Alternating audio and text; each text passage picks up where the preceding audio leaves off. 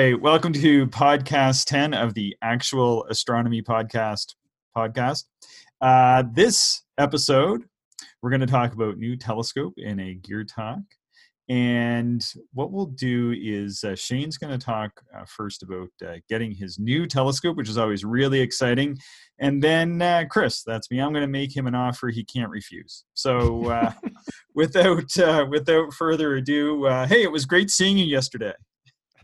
What was that, about 7 seconds at your door? 7 seconds, not quite at my door. We were keeping like that 6 to 10 feet distance there, so very safe. Yeah, very safe, abiding by all the rules. Felt kind of weird. Yeah, it was different. Yeah, for sure. So this was a contact free pickup where Shane needed some stuff, but actually our pandemic restrictions are starting to get lifted here in about 8 or 10 hours or so, starting at midnight.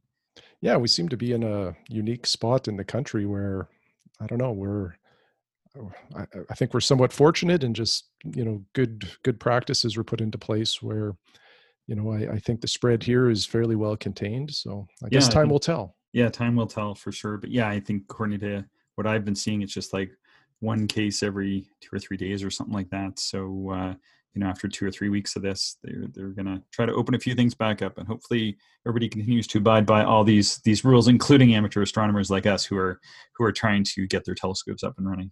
That is right. Yes. So, hey, and by the way, thanks so much for all your hard work on the podcast.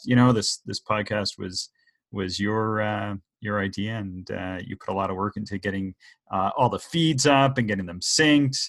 And we do these podcasts in sets. So we do one kind of where we talk about gear or equipment and like what we're doing in our own astronomy, what we're observing, and then out of that we kind of take a look at what we're focusing on in those more casual, unscripted discussions, and then we try to pull something out maybe that people could learn something from, and then do a podcast on that. So maybe if you don't understand something in this type of episode, then there's those ones for people to kind of build your knowledge. So, hey, by the way, I heard from Mike this week.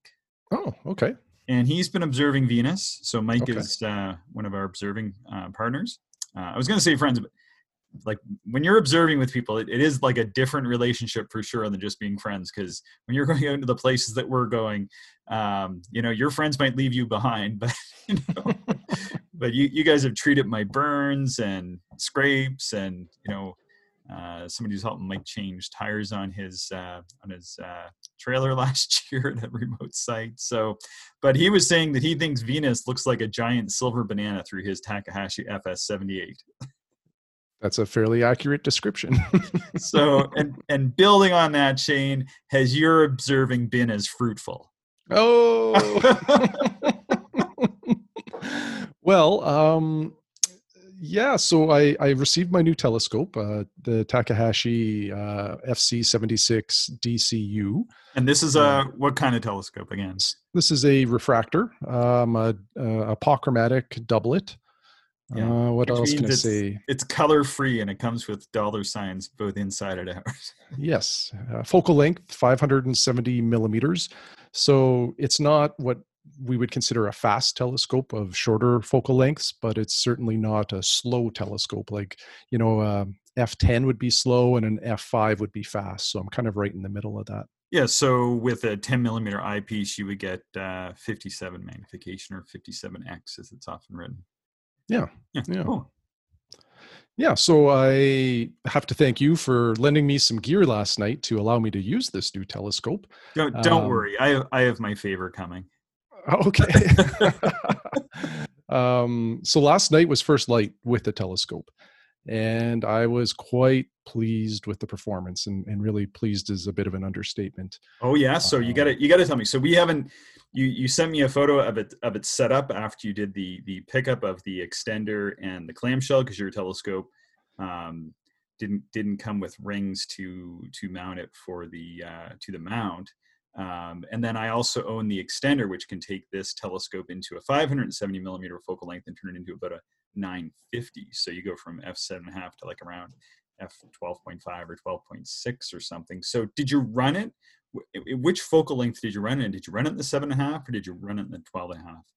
12 and a half. Yeah, I put the extender in and ran it like that the whole course of my session. Wow, that is amazing. So how were the views? Well, let me start off by saying the seeing wasn't great. So again, seeing is kind of the condition of the atmosphere that we're looking through. And when the atmosphere isn't stable, it does impact the view. So with that being said, though, I was still really blown away. I started with Venus and progressed to the moon. Essentially, that was kind of it. I did do some star tests as well. You know, a star test is a good thing to do with any new telescope. How did the so what you look for is you kind of look for these concentric rings in an out of focus star, and sort of ideal. You almost want it to look like a sliced onion is kind of what I think about. Yeah, that's a great description. Yeah, Yeah. you want to see a bunch of rings that are all sort of symmetrical Yeah. and all aligned, decent, like a bullseye in a way, right? Yeah, And kind of. And I mean, really, what it comes down to is that like anything that looks really strange is typically not so good in most situations. Although there's a few telescopes that do star test oddly. yeah, But how did the star test look in yours? Did you get some nice circular rings? yeah, beautiful concentric circular rings. Yeah, no issues. It's the most perfect star test that I've seen through any telescope that I've attempted it with. Yeah, my 60 is like same. Like it's so good. It's just like magic. Like Hmm. how good these little Takahashis are. These are the type of little telescopes that people say that they outperform larger telescopes. And I've had lots of little refractors before, and certainly these ones are in that class that really make you um, just astounded at what a little telescope can show. So what eyepieces were you using on this last night? So I started off with my 24 millimeter Teleview Panoptic, which gives you the widest field of view in an inch and a quarter eyepiece. So just to see what the field of view was like in this telescope. And then it's a nice finder eyepiece. It makes it a lot easier to just locate a planet in the sky because you get about a 3-degree field of view with that eyepiece and telescope. But from there, I progressed onto orthoscopic eyepieces of an older vintage, the 0.965 inch size orthoscopics. And I've varied my focal lengths from 25 millimeter down to, well, actually 2.8 millimeter, Oh wow. and really kind of pushed the telescope and just, seeing what it could do at various magnifications. So what magnification? And so you started with Venus, I think you said. So what magnification seemed to work best last evening? Um, Best magnification was around 100. Like I had a 9 millimeter eyepiece. So let me just do the quick math on that. That would give me 107.6 times. Yeah. That was about the best. And even that was probably pushing it a little bit because, like I mentioned earlier, the seeing wasn't that great. And when the seeing isn't great, usually all magnification does is amplify the kind of the nastiness in the atmosphere. Yeah, and I kind of find that there are an awful lot of nights, and I think I even wrote you an email about this recently, like when we were talking about powers and what I thought would be sort of a magical eyepiece for that telescope, depending on your setup, and really around that 120, somewhere between 100 and 120. Most nights that are going to be any good at all, you should be able to hit about 100 to 120, and last night I think was kind of like a mediocre seeing night. I didn't set up for a few reasons. Not the least of which is that you took half my equipment. No, I'm just Well, yeah, you had nothing left. kidding. Yeah. So, hey, what did you think of the clamshell? Because we had this long chat about whether you would get rings for your refractor, or whether you would get one of the Takahashi clamshells to attach it to the mount. I loved it. I absolutely Oh, you loved it. did? Okay, good. Yeah, my biggest concern was vibration. I'm extremely sensitive to vibration when I'm looking through a telescope, Yeah. and when it drives me crazy is when I'm trying to focus an eyepiece. If it's vibrating like crazy as soon as you touch the focusing knob, it makes it really challenging to get a nice crisp focus. Yeah. And even when I put that 2.8 millimeter eyepiece in there, which gave me 346 times magnification, I was still able to focus it without vibrating. Well, there was a little bit of movement, but it was very easy to overcome. And I was really impressed, and I'll say a little shocked actually at how stable that clamshell kept the telescope. Yeah. So Well, I loved it. it's solid. I mean, I'll give it that. It's heavy, like Yeah. Yeah. It does especially weigh on a my little bit. 60. Yeah. Yeah, for sure. So yeah, that worked out really well. So I spent a little bit of uh, well, I was out at twilight. So, it was still pretty bright out, and started with Venus. Then I went to the moon, and then I came back to Venus when it was darker, just to see how things looked with, blacker sky behind it. Mm. Um, th- the image scale really stood out. You and I have been doing a lot of Venus observing lately with 60 millimeter telescopes. Now, going from a 60 millimeter to a 76 millimeter doesn't sound like a lot on paper, but it really does add an awful lot of surface area and overall diameter to your telescope, which increases how big things appear, like Yeah. planets. So the image scale right away stood out. Like Venus looked considerably larger than what I've been used to the last month or so. Um, but the seeing really diminished a lot of my ability to pull in some detail. Although, we've talked a lot recently about the cloud observations that we've had. I was able to make out some darkness in between the limb and the terminator. So the limb is kind of the edge of the outer edge of the planet, and then the terminator is where the light turns into darkness. Yeah. Um, so I was able to make out a little bit of darkness in that V formation in the clouds, Yep. but it was fleeting. And it didn't pop out to me as much as it has on some other nights that we've had where the seeing was better. Oh, well, keep in mind too, that as it becomes more and more of a crescent, those type of details are more difficult to discern. Mm-hmm. Yeah, that's a good point. That is just a little bit of the nature. Now, some of it might have been the seeing, but certainly I noticed since the mid to end of March, in March, March 24th or whatever it was, I set my telescope out and I could just see clouds on the surface or on the tops of the cloud decks of Venus. But then by the end of April and the last time I went out, I could see a little, but it really wasn't very much. So after about a month, it really has become more and more difficult. So here in the next few days, like these are going to be the last chance to really have much of a view. Of course, you're getting that beautiful banana shaped silver crescent, as Mike put it. So yeah, I think, and this is really hard for me to say confidently because of how the seeing, again, wasn't that great.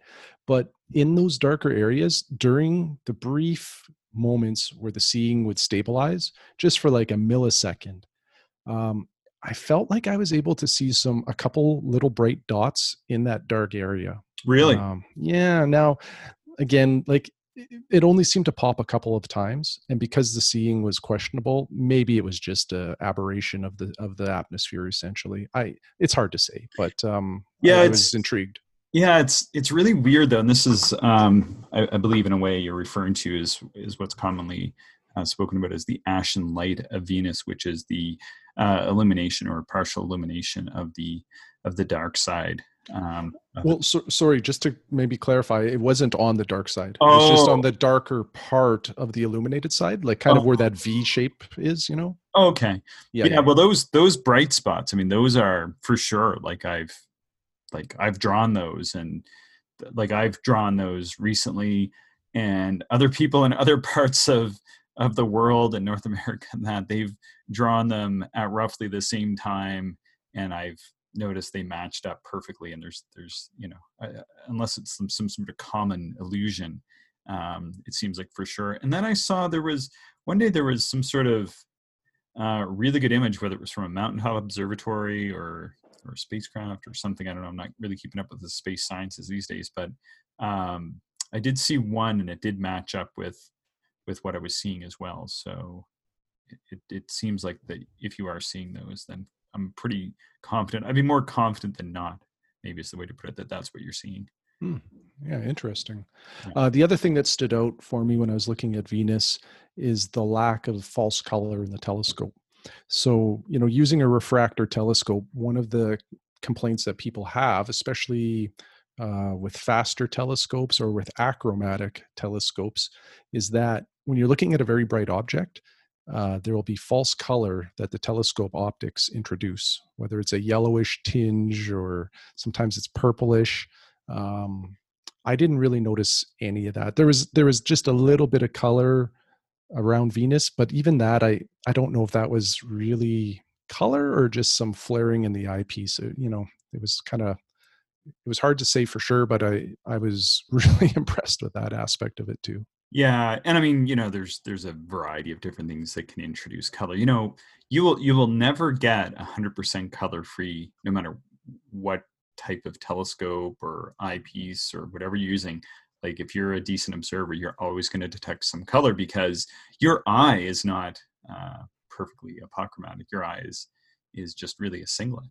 So Yeah, yeah. your eye itself will introduce some spurious color. And that will be very minimal, but you may detect it. I feel like I can actually detect color in even my eye, and especially wearing glasses. Like I'm a glasses Mhm. wearer, and I've never had a pair of glasses. I have a pair of Zeiss glasses that I will wear from time to time when I'm doing planetary observing.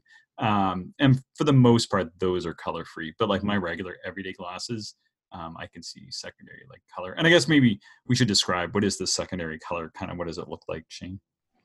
Well, for me, like when I see it, say on the moon or a bright object, it's a yellow tinge Mm, around kind of the usually the edge of it, yeah. or in brighter craters, that type of thing. You can see it sometimes. Yeah, and like sort of true in what we think of as like an achromatic or not a fully color corrected optic, whether it's my glasses or a telescope, you'll often see like even like a red or a blue fringe. Like I Mhm. once got a pair of eyeglasses that were so bad for this that I had to take them back because everything I looked at, like my white railings and the house and everything just had a fringe, like whether it was red or blue. On one side it was Mhm. red, and on one side it was blue, and just the correction on it was too poor. So I had to go up in there's like this index, this Abbey index that they use, and they had to go and get me a better Abbey number. So Wow.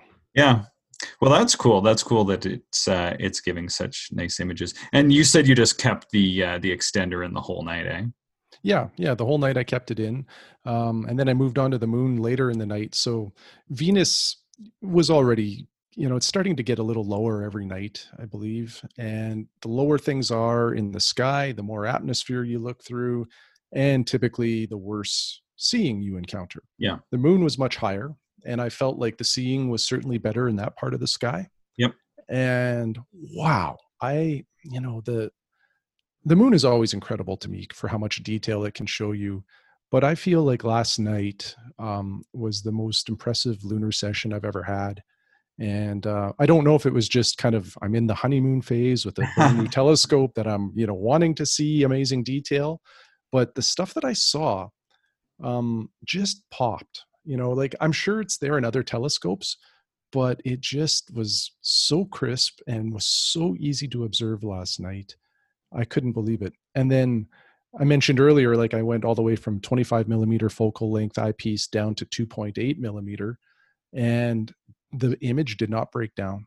At 2.8 millimeter, 346 times magnification, it was still a really nice image that was very observable and showed a whole lot of detail.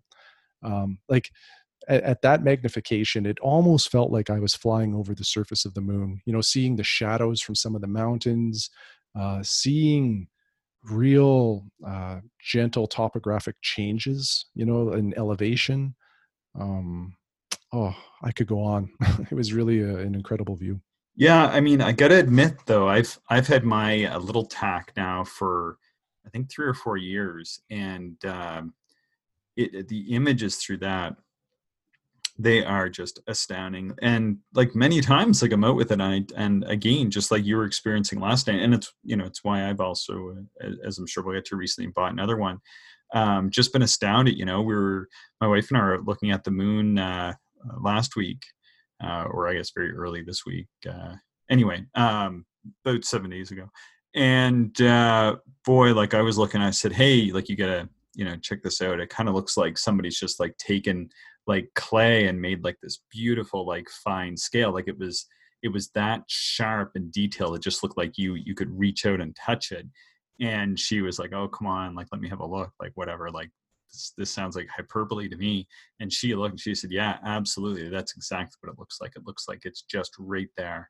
It's just hard to believe it's, way up in our sky. And, typically something you just kind of glance at and you're like, oh yeah, there's the moon or whatever. But, when we were looking at it through the little Takahashi, it just performs, Yeah, totally. Yeah. And the thing too, for folks that have never looked at the moon through a telescope or even binoculars, you don't even need high power to really see a lot of this stunning detail. Like when I was looking at it at 25 millimeter focal length, so that's about 38 times, I was like, again, the detail was just out of this, like, outstanding. And even like a 10 by 50 binocular, you'll start to see some crater detail, and it really turns into an image that you're used to in a photograph rather than just what you see naked eye in the sky. Yeah. Cool. Yeah, so that was kind of my rocket sled tour through my observing session last night. So did you get up and do any, did you have a look at any of the planets in the morning sky? No, I didn't. In fact, my session last night wasn't all that long. The night before, I didn't really get much sleep. My dog was keeping me up, and Oh, no. I was pretty tired last night. Yeah. And, you and I both, I think, have kind of a similar approach to this stuff, that if you're tired, just don't push it, because Yeah. that's when you drop eyepieces or make mistakes. So grab your stove with your bare hand. Yeah. So I think I was out from about 8:30 till 10 last night. Well, that's And a good session. yeah, it wasn't bad. I really wanted to stay up later and look at some clusters and double stars, but I just didn't have it in me. And then to wake up early, the forecast wasn't looking great last night either. Like, it was a little breezy, I think. So Yeah, well, I'm glad that you were able to get some views there. Like, I kind of thought, like, I probably won't be going out last night anyway for whatever reason, but I thought it would be great if you could at least get a session in, and even if that meant that I wouldn't be able to use that particular Takahashi's telescope. So yeah, that's cool. So do you think you're gonna, and here's the thing with that extender is, I actually don't think it's worthwhile for us both to own one. So we should just use that one and then just spare it off. Because yeah, I guess that's an idea. it is, like, I think what you'll find after a while, like, you should try it with and without. And I think you're going to find, like we discussed the other day over text, that boy, you have to be using the right eyepieces for that really to work the way it's designed. But as soon as you introduce too much into your optical system, you might as well just not be using it. It's something where you need to be using just the right eyepieces at just the right powers, or else you're just making life more difficult for yourself by using it. I think anyway. So. Well, one thing I did notice is, like, when you do a star test, so again, you're racking the focuser out of focus and looking at the circles around the bright star, is, I took that telescope out at about 5 o'clock with the extender in, and then I started observing around 8:30. So the reason I did that was because you want your optics to be the same temperature as the outside air. If it's not, if your telescope is warmer, you're going to introduce bad seeing within your telescope. Essentially, the image won't be crisp. But when you do the star test, you're able to tell a little bit if that telescope is thermally acclimated to the outside air. And even at 8:30, it really wasn't fully acclimated, because the temperatures were dropping and the telescope was having a hard time keeping up with that. Yeah, I think, and I think that's because of the extender, I think adding that much glass. Yeah, like I think it is too, because I was the last time I was out with it, like I said, I think it was last Sunday or maybe Monday. Anyway, I did go back and forth between the extender and not, which is kind of a pain, because this thing, I think the way to describe it is, it kind of sounds like a Barlow because it magnifies the image 1.7 times, but it's a little bit it's modular and you're integrating it. So a Barlow is a device that sits typically although not always, in your diagonal or in your eyepiece holder, and then you put your eyepiece into that, and it provides some sort of, typically most Barlows run at 2x magnification, but this thing actually threads in between, somewhere between the focuser itself and the objective lens. And it's got, I think it's got 2 or 4 pieces of glass in it. I can't remember, but I think it's 2, because it turns the doublet into a quad. Okay, that's right. Arrangement. Yeah, and then so this actually not only magnifies, but it's designed to work. It was originally designed to work with the 60 millimeter optics that I have, but then it was almost like coincidental that it was also going to work with the 76. And from what I've read, it actually works better with the 76, in that it actually provides even additional like field flattening. So you get this perfectly flat field, whereas most refractors will have some field curvature. But but it's an expensive piece. I don't know what they're running now, but I think they were around $500 American dollars, something like that. But like for me, I only use it when I'm teaching my class or if I'm doing some planetary observing, like around the house. And then it's for the most part, I'm just running it in the f6 mode. Right. So, yeah. My next test will be without it, just to see what the 76 does, kind of in its native focal length. Yeah. And you should try those same eyepieces, and then try your whatever wide fields you might have, or like I know you have the Leica Zoom, and that's the one that I'd be most curious about, because, for example, with my Pentax eyepieces, one of them, in order to hit around 100 power, I've got a Barlow, and I've got a couple good Barlows, but when I Barlow it, just that additional bit of glass, when I'm running it in the f10 mode, gives me way more chromatic aberration than without the extender, and running without the Barlow, but using a higher power Pentax eyepiece. So I'm just like, what am I doing with this thing? I'm turning a really little portable telescope into, well, it's still pretty portable, but it's a little bit longer, and I'm just not really sure like what I'm actually doing at that point. So yeah, I'm not really sure but I think there are some situations where it's beneficial, but it's kind of a keyhole thing. So like I said, I don't know that it's worth us both owning that particular piece of equipment. So, but anyway. Yeah. I need to spend some more time with the whole setup and get used to it. But I tell you, I loved it. And one thing we talked about on one of the earlier podcasts was whether or not I'd replace the focuser on the Takahashi. Yeah. Because it's a single speed focuser, and in some people's opinion, it's the weakest part of the telescope. And in fact, it drives some people crazy because, for what the telescope actually costs, you would think it would come with a high end dual speed focuser. Yeah. I'm not a fan. Yeah. So the diagonal that I was using is it's a Baader prism, and the eyepiece holder has a little helical focuser on it, meaning you basically rotate the eyepiece, and I think it has maybe a centimeter of travel. So not a lot, but if you kind of keep it in the middle, it really is it works exceptionally well as a fine focusing sort of addition to your telescope. So, between the diagonal and the stock focuser that was on there, again, I was able to get by even at the extreme magnifications that I pushed it to. So yeah, that was interesting. Can't really make a decision or judge the whole package on an hour and a half observing, but a super promising start.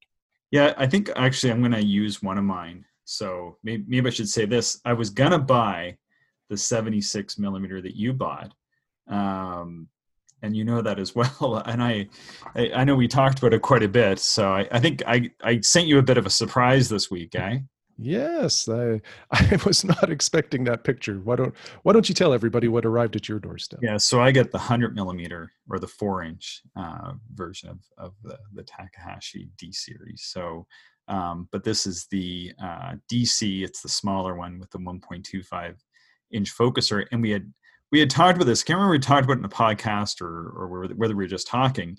And the downside of that telescope, if there is one, at least for me, is that it would really limit you to 1.25 inch eyepieces. and you can get a 2-inch adapter, but then I found out that the opening on that really isn't not probably not quite large enough to give you like that full light cone. So you might get some little bit of vignetting, or like it's gonna kind of give you some distortion in the edge of the field. And when you're talking about these kind of telescopes, you don't want to be introducing like optical aberrations and errors. So, but then I found out that you can actually use any of your components from the 60 or the 76 with the 100 as well. And I kind of knew you sort of could, but it's a pretty big gamble and quite a bit of money if you can't find someone that hasn't ventured there before you. So I knew theoretically it should work, but then just as I had the 76 millimeter in my shopping cart, and had already sort of made some arrangements with the distributor, I just hadn't sort of pressed the buy button on it. I found out that 100% that focuser from my 60 millimeter that I had custom made would work in the 100. So I just went, you know what, I'm just going to go with the 100 right now. And then that way, like, we're also not duplicating our equipment. Like I really was keen to get the 76 because I have the extender. But if you were getting that anyway, like eventually once we get out of the lockdown situation, I'm sure I'll be able to get lots of views. So we'll have the 60, I have the 60 of the 76. And between those two, we have 4 different configurations. And then with this, kind of gives you that larger 100 millimeter size and image scale as well. But so this thing arrived this week, and then what I had to do is unthread the focuser on that came with it, because as I said, I'm not as big a fan of the TAC focusers anyway. This one has the 1 1/4. I wanted to go to 2-inch, so we had to unthread that. That was a little bit dicey because they put like a drop of glue or something, some sort of bonding agent in it. Yeah, thread lock, just to keep it from moving, really. Right. So of course we had to break that. And actually my wife she has really unusually like strong hands. So she actually did it. And I'm like reluctant to put that much force on a brand new telescope that just arrived, but she doesn't know what she's handling there as much as I do. So she just kind of broke it, and then we unthreaded it. And then I had a heck of a job. So I took the 2-inch Feather Touch off of the 60, and I could not get that threaded onto the 100. And so now I've got the old focuser off, or the focuser off the 100. I know I can thread that back on. But what I ended up doing is I didn't want to like get any kind of metal filings or paint chips if it just wasn't going to fit. And I just didn't want to mess around with it any longer than like 30 seconds. So I actually end up threading on the 100 millimeter focuser, which I knew should be compatible back with the 60, onto the 60 to make sure that that exact one would thread on there. And then I took my finger and I just kind of ran it over that spot where it had that Loctite or whatever it was. And I don't know whether that was it or what, but as soon as I just like rotated it, just rotated back in, I was able to kind of thread it on there. So anyway, so I have the 2-inch Feather Touch put right onto that Takahashi 100 right now, which is kind of the setup I wanted. Now, I don't know, there might still be some vignetting, but I know that it has like the full size capability, being a 2-inch focuser, and I'm not losing 10 millimeters or so somewhere there, although the optical path on it seems to be fairly long. So it might not matter one way or the other, but I do like the Feather Touch focusers anyway. So I still get to have some of that wide field stuff going on. But man, the telescope, Shane, is so light for a 4-inch. Yeah, and same observation with the 76. And I think in society, at least North American society, I think we associate quality with kind of heavier objects. If it has weight to it, we think it's built better, built stronger. And when I lifted my telescope for the first time, it almost felt like a toy for how light it was. I've had an 80 millimeter William Optics Zenith Star 2, maybe 10 years ago. And basically the same telescope in terms of aperture and focal length as this new Takahashi. But the William Optics probably weighed at least twice, maybe edging towards 3 times as much as this Takahashi. Yeah. And it's incredible. Yeah, it's just wild. Like I know the 60 weighs almost nothing. Like I travel with the 60 frequently. Like, and there's almost like no excuse not to take the 60 because it's so small and light that I can just it just disappears into the luggage. The biggest hassle with it is that that clamshell, but oh well. Mhm.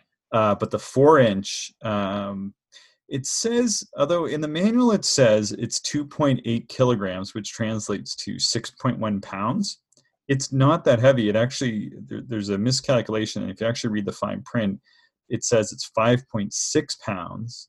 And then by switching out to the lightweight Feather Touch, I think I shave off about another zero 0.2 pounds or so. So I get it down to 5.3 pounds, which is lighter than any of the 80 millimeter refractors that are out and around there. And it's only, I think, just a smidge heavier with my than my ST80 with the 2-inch and some of the other modifications that I made to that, which does make it a little bit heavier. But it's in that same weight class as my ST80, which is just unbelievable. So why would anybody care about having a light telescope versus a heavy telescope, Chris? Yeah, so easier to mount. Mm-hmm. That's like number one. And then super portable. Like the telescope that you use the most is the best telescope. And, by having these really lightweight optics, it allows you to go out. Also, as you were, mentioning before, quicker cool down.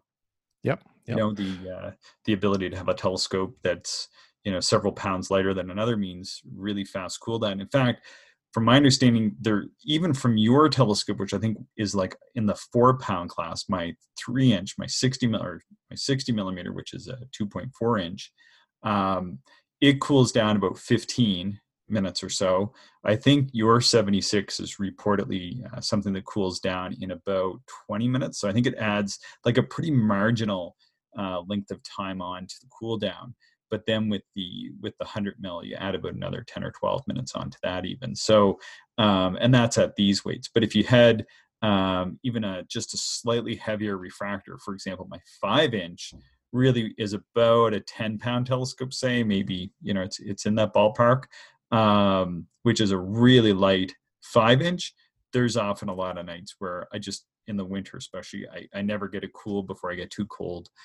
It's really about an hour-long cool down once you kind of get up into the lower double digits of weight. So it makes a pretty big difference. Yeah, it does. And, another thing that I like about lighter telescopes is, you mentioned it already, you don't need as substantial of a mount or tripod. Right. And all of this stuff adds up. A tripod of good quality can easily weigh 10 to 20 pounds. A mount head can weigh the same amount, so another 10 or 20 pounds. And not that it's a lot of weight, but when you're backyard observing in particular, you're often moving the telescope, the whole thing, mount, tripod, telescope, you're moving it around your backyard to see around trees or in between houses, depending on the object you're looking at. So it is nice just to have a lighter weight rig just to pick up and move to the other side of the yard if you have to. Yeah. And for example, really once, and it's at night too, and it almost feels like you have to double the weight of everything at night. Like, it's pretty surprising, like how easy it is to kind of tool around the 60 millimeter f10, which is coming in at like 3.5 pounds or whatever it is. It's just nothing in the day. But like at night when you're trying to get it seated in the mount and blah, blah, blah, like it's taking you 3 or 4 times longer because you're half asleep and all this stuff, even that can seem like, like this is starting to feel like a struggle at 4 a.m. like it was the other morning when I was setting up. It's just one of those things. But, and, every pound you add on is like, 10 more nights a year you're not going out to do it. Like, I just know that from experience. You have to, and I really want to do this, as you know, but yeah. So, but I think having the 60 millimeter, that is like the almost no excuse use case. And with that telescope, with the 60, with everything, with the mount, eyepieces, diagonal, without the extender, and with my smallest tripod, the whole deal weighs, I think, 11 or 12 pounds. Oh, wow. Yeah, which is just like, I mean, it's not grab and go. You can grab and run a marathon with it. I mean, it really, really is that portable. So that's about, I think, as portable as you can get. I don't think there's anything else out there that's as portable as that setup, with maybe the exception of some of the Borg instruments. But my 100 millimeter that I have here now is just coming in slightly less than the Borg 107 millimeter. So these Takahashis certainly even give the Borgs a run for the money. So, you're really down to a game of ounces and grams if you're trying to run any sort of comparison between the two. But but that's just how they have them set up.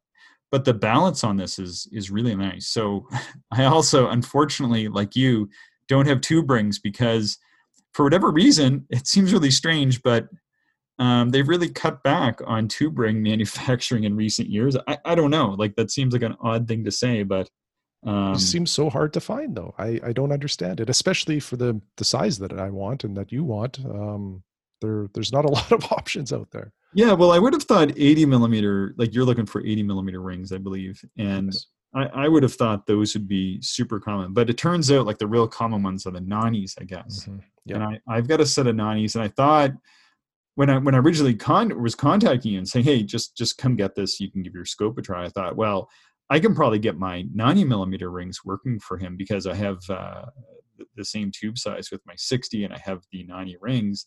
But it's just not going to be, it's not going to be safe, and you don't want your brand new telescope making a big unplanned trip to the ground, and that's what it comes down to. It has to be safe and secure. So I did actually order rings with mine, and so I was going to get the Prima Luce Labs, which I know you don't care for as much, so we'll just sort of leave that one rest. But I do. I like them. I think they're neat, but they were closed down apparently. So the vendor had tried to get them and just hadn't heard anything. And it's been a number of weeks now. So I was able to find a pair on sale. Not quite exactly what I was going to get. So anyway, you'll see when they arrive. But yeah, not exactly what I was hoping to get originally, but it's fine. They're on sale. So and in the dark, it doesn't really make a difference. So yeah. So when's first light for yours, do you think? Once the rings come. So a couple weeks probably. Yeah, probably is going to be like a couple rings. Of course, like everything is landing here super fast. I've been, and usually we don't even, but we should be running like an unboxing channel on YouTube or something. We like never buy stuff, and now we're getting all this stuff. Yeah. I ordered a Celestron Mars filter because I thought those were out of production. One came up on Amazon, and so I snatched it up, and they said, "Oh, it'll be here in like 2 or 3 weeks or whatever." I thought, well, like I don't care. I just like prepping for the Mars opposition in October, and of course, it was here in 4 days. So wow. I'm guessing though that I'm not going to be as lucky with the rings. I certainly haven't been lucky with the rings thus far. So, but I felt kind of bad because I sort of had worked them into a deal with Stefan, and anyway, that's our vendor, and and I had to write him and say, well, like I got to test this thing out. I want to try the scope, so I'm just going to buy another pair of rings somewhere else.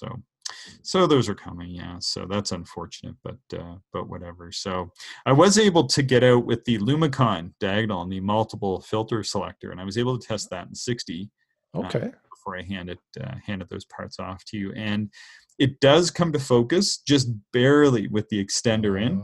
Okay. Which doesn't really matter because this is a diagonal, which on the refractor, this is the part that bends the light 90 degrees. You put your eyepieces into it. But this particular diagonal has a big filter slide. And that filter slide allows you to put nebula filters in it. And I'd received it in error because the company sent not the regular diagonal, but had sent this instead. Which is an interesting product. So I've decided to keep it, considering the usual price is much more than what I paid.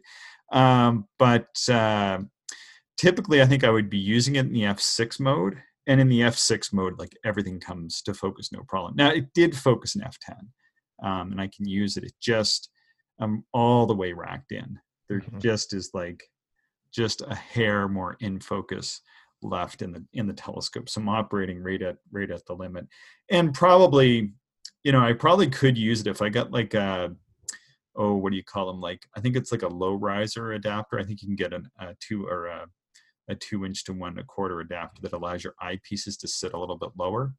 and probably if I get something like that, it would even satisfy all that. But with the 60 millimeter in just in the f6 mode, like it was plenty. Like I wouldn't even have noticed the difference hardly. But in the 100 millimeter, I think it's going to be perfect because I've got too much in focus left there now that I took a section out when the focuser comes off.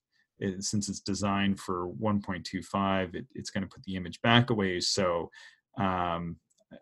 since this eats up that space plus another 10 mils, I think that it should be good. But with all these parts, I think that's really not going to be a problem. So I'm not as worried about the fact that that I put that focuser on that telescope. So, but you were asking me something so I now have actually 3 Lumicon diagonals, just the way this all worked out. So, wow. So I have my original, I forget, I think it was called like it's not a Max Bright, but it's something like that. It's like they're branded, whatever the Lumicon brand for their most reflective 98% is. My original one from 2005 or 2006 or whatever it is, I have that one. So now that's about, it's not that old, it's 13 years old. So I must have got it in 08 or something like that anyway, 07. So I have that one. I have a brand new 95% reflectivity one, which is the standard. And then I have a brand new 98% reflectivity one. So, because you were, and it's always the debate, could you actually see the difference? And you would ask me a question about going from the old one to the new one. What were you wondering about? And do you care to share your theory on what you were predicting? Well, so on cloudy nights, I've read from a number of observers that diagonals are in a way disposable equipment that over a period of time, and we're not talking a couple of years, like a decade or more, that the coatings or the mirror deteriorates over that period of time, and the reflectivity may drop from say 95% to somewhere in the 80s. And some observers have reported kind of shock and awe when they replace an old diagonal with a new one. They can't believe how much brighter it is. And I've always been curious whether or not, that's something we would notice or something that you could notice with your old diagonal versus the new one. So I did run the comparison between my old 98% and the new 95%, because I thought then that one doesn't even have like whatever it is, 3%, right? Which I think should be invisible to the eye anyway, right? Agreed. Yeah. So I'm kind of giving it a bit of a disadvantage on the new one anyway. And for sure, 100%, I could see a difference. It was not like, I'm not going to say it's night and day, but there was a dramatic difference. Like my wife could notice it. And the new one was brighter, is what the new one was. Yeah, the new one was significantly better. Surprisingly so. I was surprised. So the whole reason, you kind of led me down this path anyway. And you might not know this, but I think you had bought a pretty good diagonal a couple of years ago. Anyway, we're out at the Grasslands dark site, and we were looking at stuff between your 61 millimeter William Optics and my 60 millimeter Takahashi FS60, which was brand new at the time. So I guess it was 3 years ago. Anyway, and you had a newer diagonal, and I definitely noticed that your scope was brighter than mine. Mm-hmm. And I just couldn't imagine that it was the Takahashi optics or anything. And I looked at the diagonal, I thought, I wonder if it is. Like, it kind of has like some dust, and I've dropped stuff in it, and it's been down a million dirt roads. Like, I mean, it probably has traveled close to 1 million miles, I'm guessing, or something like that. Like I'm not even kidding. Like, it's traveled a lot. And I've taken with flights too, hey? Flights and all kinds of stuff. So I'm not, that this isn't like a diagonal that somebody has kept on a shelf, well sealed at all times except for observing, and they observe in a really good environment that doesn't have any pollen or dust or blah blah blah. Because maybe in those situations, and I've seen people that observe in these really good conditions, and I've lived in a variety of different places where those conditions do exist. So in those conditions, I think, yeah, maybe those diagonals, but that's not the life of my diagonals, as you know. I mean, we're going on these trips, and we're going up and down dusty roads and I've been to the top of mountains with it, and I've been down and observed many times right at sea level with the salt water really heavy in the air. I mean, it's just like, a variety of really bad conditions over more than 12 years. So I mean, this definitely, I think, has a negative impact. If you're really going to get out there and you're going to observe, between 100 and 200 times a year, and you're really going to be going to those dark, extreme places, there's going to be some impact on a diagonals mirror, right? It's just, I think it's just inevitable. And even that, like the fact that I've dropped stuff in it, and although like it doesn't really look like it's scratched, I can't imagine that it doesn't have some sort of impact on the reflectivity. I've dropped some Barlows in there, or just even like you're at observing and you take an eyepiece out and a member of the public walks up and sticks their fingers in. I mean, just all kinds of stuff, right? And like one or two times that any of this stuff, I don't think makes any difference at all. But just that constant, just constant abuse over years and years and years in the field, and really observing, like we're out there and we're really doing this, and we're doing this, more than 100 times a year. So, I mean, maybe if somebody was doing, I know lots of people that just do astronomy 10 or 12 times a year. So yeah, if you were doing that, for sure, your diagonal is probably going to last you your entire life.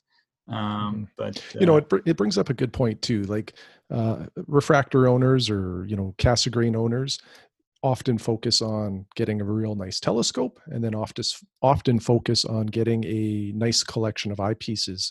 But there's three parts to that optical path, and the middle part is that diagonal, and you're only as good as your weakest link. So if you mentioned it kind of with the comparison with your little TAC and my little William optics, likely what we'll discover if we do another side-by-side comparison with your new diagonal is we'll find out that your old diagonal was kind of holding back the performance of that fine telescope, right? So it is important to remember all three parts of that optical path when, wanting to make it appear as good as it can.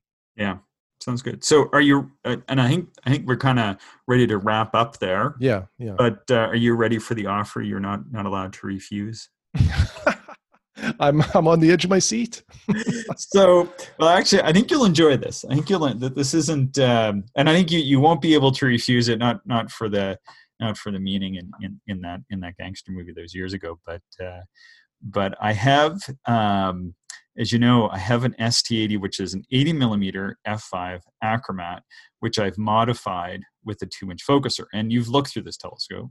Mm-hmm. Yeah. Now, I was quite surprised actually with how good it performs given the price. But anyway, carry on. And yes, exactly. So it's like $100 telescope. So I've been testing it a little bit in the mornings. And you were saying when you were talking about working on your classic telescopes that you kind of enjoy, kind of messing around with them a little bit, like to get them working, or I guess tinkering. Not messing around. That's what I do. I mess around with instruments because I don't know what I'm doing. You actually tinker because you're looking at it. You're saying it has this problem, and you can work towards this end goal.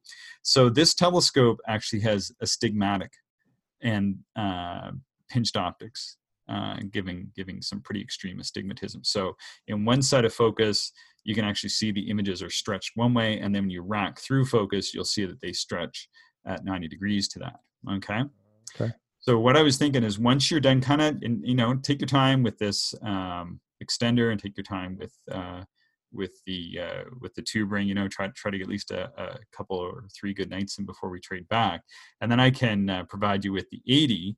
And then if you can take that, and I think it needs to have the lens cap pulled off, and then I think it needs to have the lens cell pulled out, and the retaining ring around that needs to be taken off, and then it needs to have like a screwdriver wrapped on the side of the cell, and then have the retaining ring threaded back in just so it's snug. And I think that should fix it according to my research online.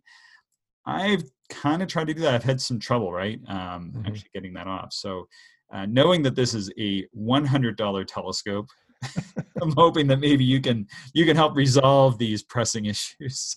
Yeah, I don't mind taking a stab at it, and yeah, I'll give it a try. See what we can do. And then I can actually give you some flocking paper for your troubles as well. Ooh, all right. All right.